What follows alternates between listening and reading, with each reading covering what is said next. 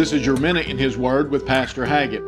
In Colossians chapter 4 and in verse 6, the Bible says, "Let your speech be always with grace, seasoned with salt, that ye may know how ye ought to answer every man."